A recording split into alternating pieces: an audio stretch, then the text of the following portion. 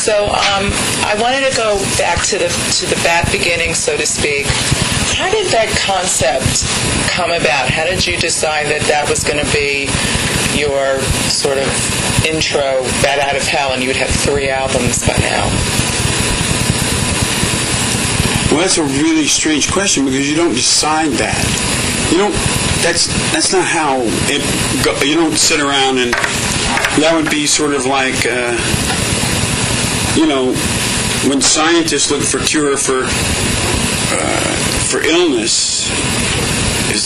Sometimes they're actually studying it, but I would say 90% of the time they find that thing, that cure or that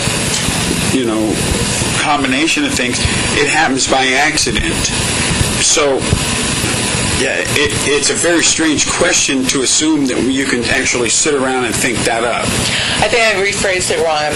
The title of the album, the original Bat Out of Hell, where did that... Well, it came from the song. I mean, that's from the song Bat Out of Hell.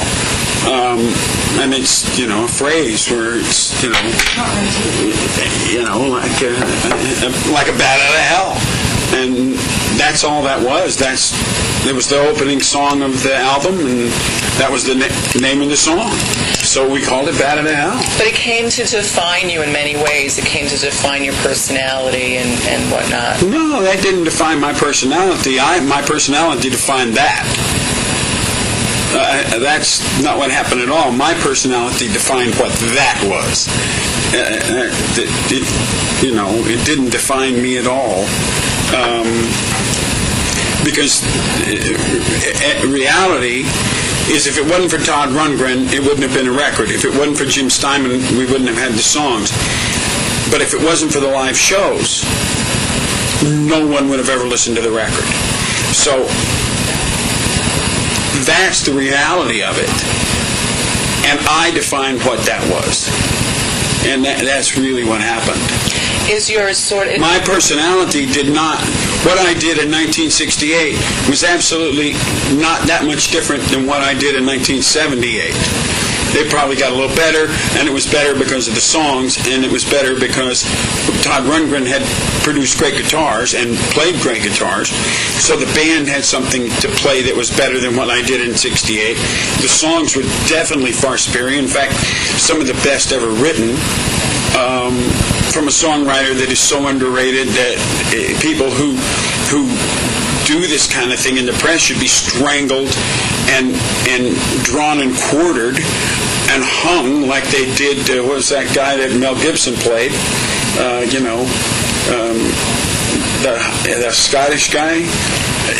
Similar to him, that's what they should do. The people that don't recognize Jim Steinman as being one of the top in his field. And the problem is, his songs require such self-evaluation that many people are afraid to go there. And they're afraid to venture into his territory. And so they slack him off as kitsch or something else. And really what he is a master. He is a master of detecting true human emotion. So when you sing these songs today, how is your personality? Your personality must have changed since then. So how do you sort of... But my personality has nothing to do with it. Yeah, what I do on stage, my energy level doesn't. I was very animated with all this stuff at the time. I'm still animated. I may not quite be over the top with the animation. I may not appear quite so angry. Back then we only could play so long. It may not be like the angry young man so much on the stage anymore. But it's all about acting, and that's where that's my background. That's what I studied, that's where I came from, that's what I did before Bat Out of Hell. And it's about acting as truth. The truth of the character, the truth of the scene. And that's what it's all about when you walk on stage. It's about truth. Mm-hmm. It's about finding the moment and being truthful to your character, truthful to the lyrics, truthful to who you're singing to. Have you ever been approached to bring Bat Out of Hell to dance, like, you know, they're doing now with all the albums, like Moving Out? No, nobody would ever ask me to dance. Not you personally. You know that. I don't think Twyla Tharp would come to me to dance, no. No, but they would approach Jimmy to do that. The Blue Man Group approached him to do something with the songs from Blue Man Group. But they wouldn't approach me because I don't control any of it. But it's so theatrical. It's like perfect. Oh, it's very theatrical. It's very it's more. It's theatrical, but I consider it to be really emotional, and in that sense, it's theatrical. But you see, I could go and play one of the Partridge Family songs, and I could become emotional about it, but it wouldn't ring true, because it would be forced.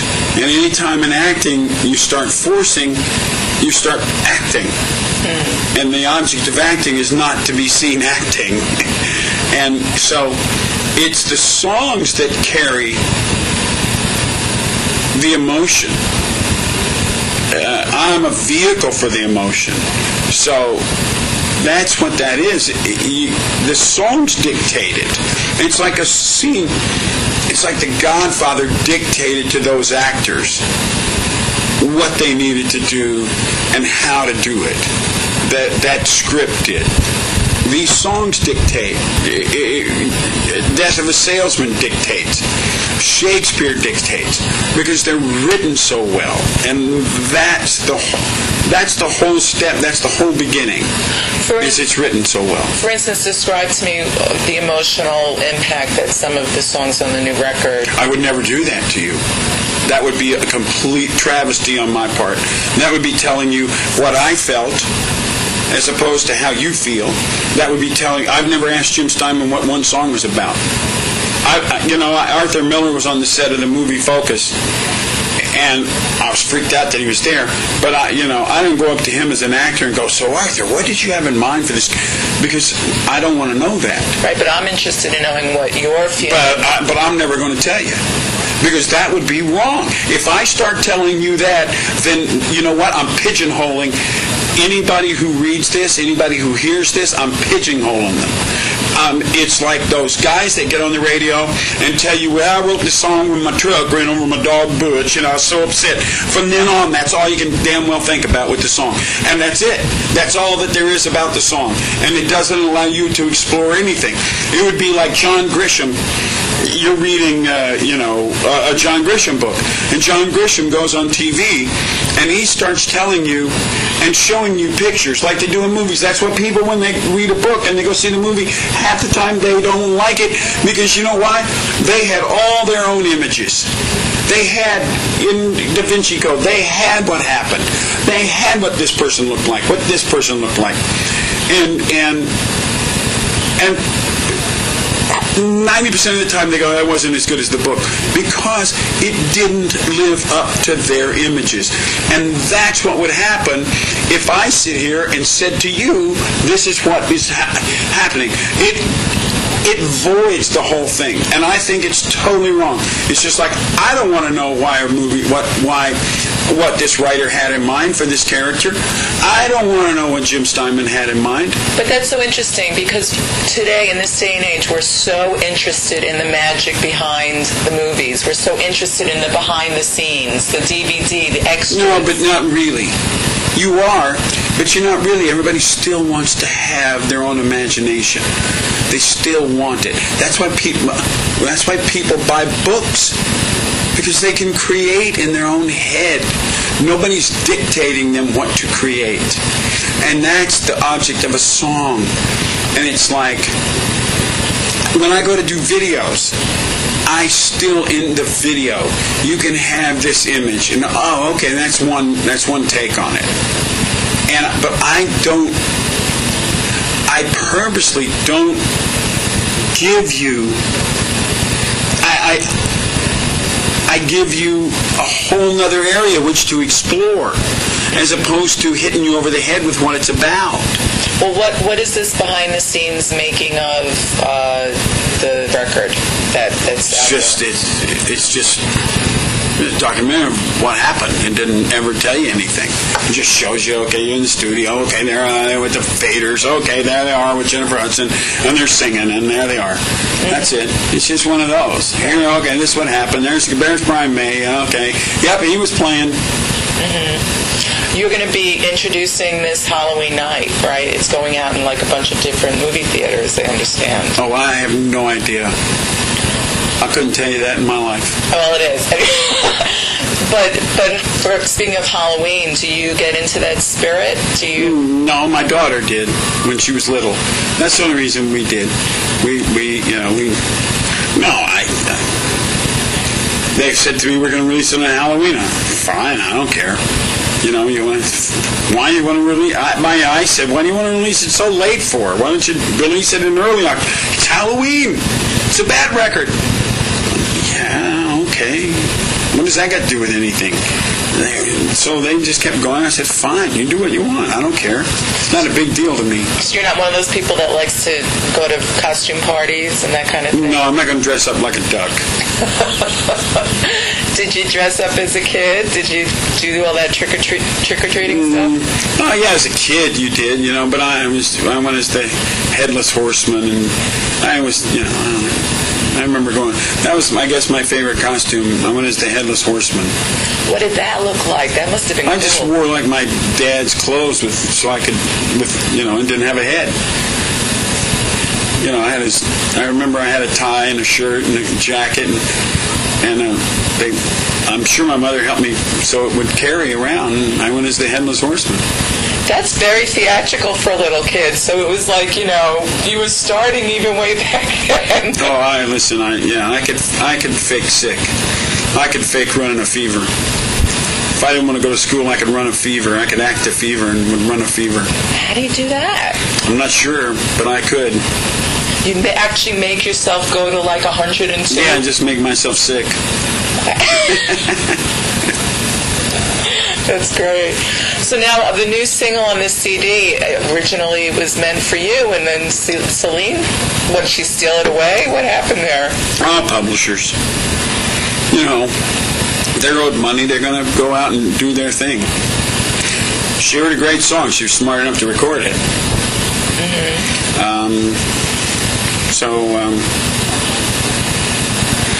But I always thought it was, my first time I heard it, I said it's a duet. I heard it 4 times. I said, this is a duet. This is a duet. So, right. It just was. I thought the story would only be complete if you hear both sides. Some songs you don't need to hear both sides, but that song I thought you needed both sides. If you really examine the lyrics and examine the scene, to me it doesn't work as a one-person song. And tell me about this woman that's singing this. Marion Raven. She's young. She's very pretty. She's from Oslo, Norway. She's got a nice mother and father who I met in London, who have very Norwegian names. And I don't know that much about her. She has her own record coming, and I travel around with her, but I don't know that much about her. Did you get involved in the audition process when Karla DeVito sang with you, or? No, I saw Karla in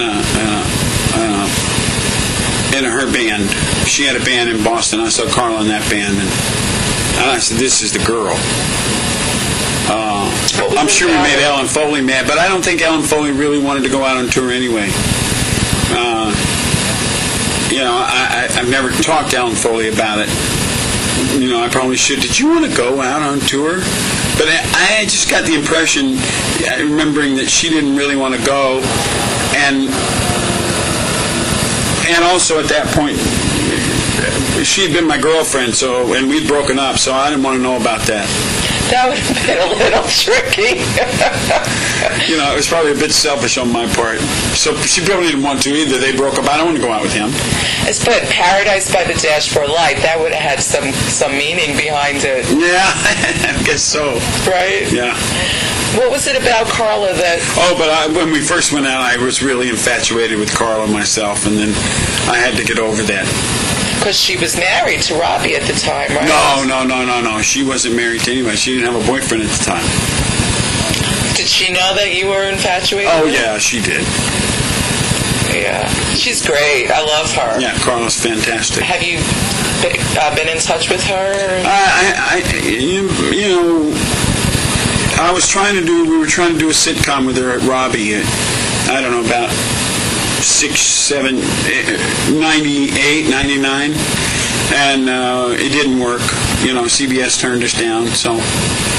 Was there a pilot shot? No, we went on a set and shot some scenes, but that was it. We didn't really shoot a full pilot. What was it called? I couldn't tell you in 1,000 years. I have no idea. I've done so much stuff, and I can't even remember the names of the films I actually did. I did 21 in the last 10 years. So. Do you have a film coming out? No, just a little cameo on Tenacious D next month in 3 weeks. Oh, Jack, God, that must have been a blast, right? Yeah, it was hard work. My scene was not easy. We shot in 3 days. It was not an easy scene to do. So. How come? It just wasn't. Just physically, it was very difficult. What's your character? Religious. I play his father, who was a religious zealot. Hopefully, we lose the Meatloaf persona, and I become Jack's father. And what was difficult about the physicality of the scene? How would you describe? Did you have to do something physical? Yeah. You had to run around a room and do all this, tear up his room in a matter of seconds. Oh, wow. Because you were mad at him?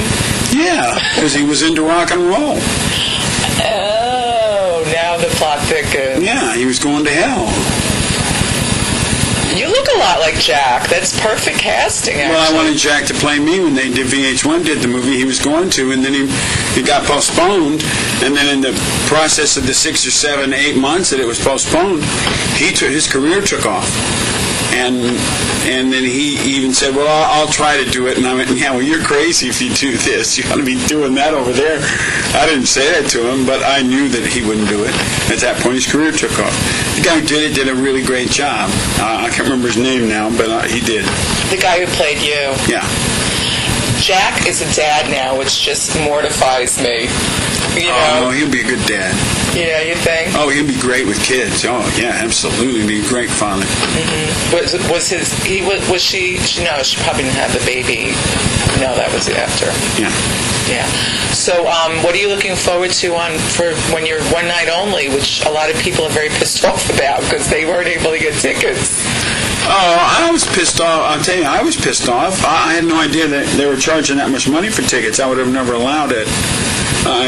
That was way too expensive. It drives me crazy, those expensive tickets. But I didn't even know what they were until the thing was almost on, and I just happened to notice how much tickets were, and I was going, what the?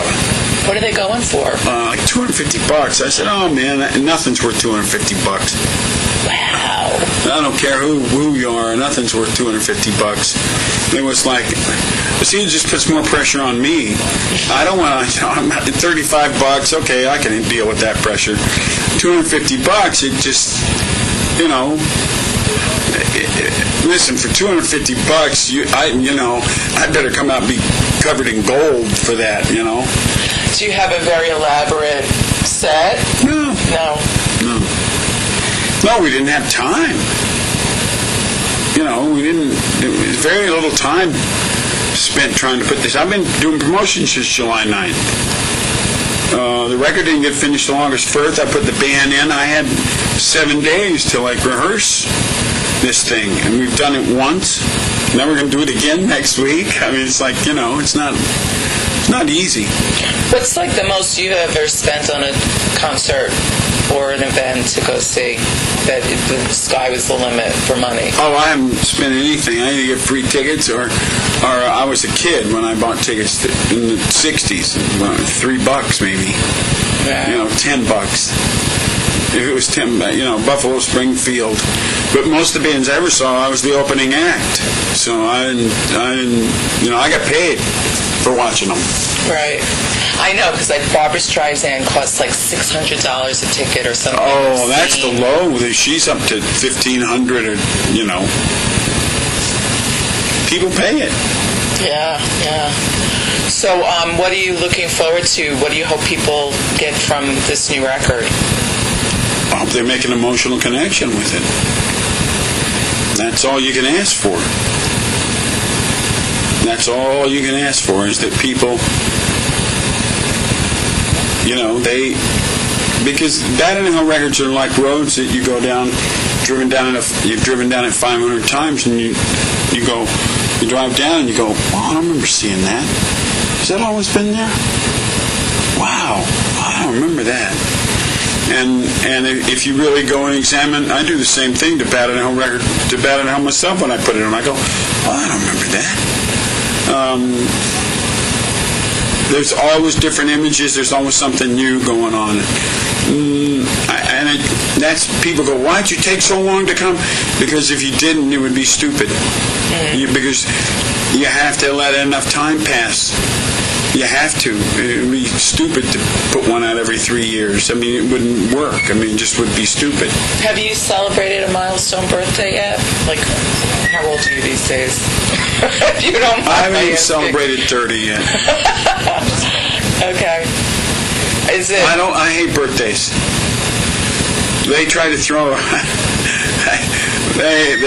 had a birthday, and we were in rehearsal, and I know they were planning to do something, and so we were in the middle of rehearsal, and I know they planned to do it after rehearsal. So they took a little break, and I just left. You left your own surprise party? So what was... I did that once before. I went into a house, they all yelled surprise, I went back out, got in my car, and left. Oh my God, I would kill you. What was that for? How old are you? Which one? Where I left? The new one and the old one. Well, you never ask a woman her age, and I'm in touch with my feminine side. It's very easy to find out. No, it's not. I could just go on IMDb and find out. That's wrong on that IMDb. Really? That's not your real birthday? No. There's 5 dates floating out there. 46, 47, 51, 53, and 54. So it's between those. Okay. How old were you the first time when they tried to surprise you? Was it for your 40th? No, I don't think so. I was in... I can't remember where I was even. I just remember that I just left. I said, no, I want to be here. I opened the door, they went surprised, I shut the door, got in my car and split and went down to the movies.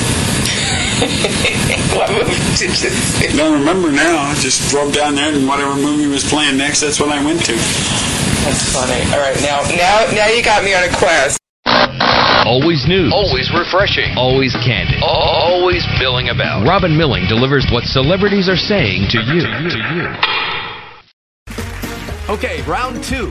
Name something that's not boring. A laundry? Ooh, a book club. Computer solitaire, huh? Sorry, we were looking for Chumba Casino. That's right. ChumbaCasino.com has over 100 casino-style games. Join today and play for free for your chance to redeem some serious prizes. ChumbaCasino.com. No purchase necessary. Void where prohibited by law. 18+ terms and conditions apply. See website for details.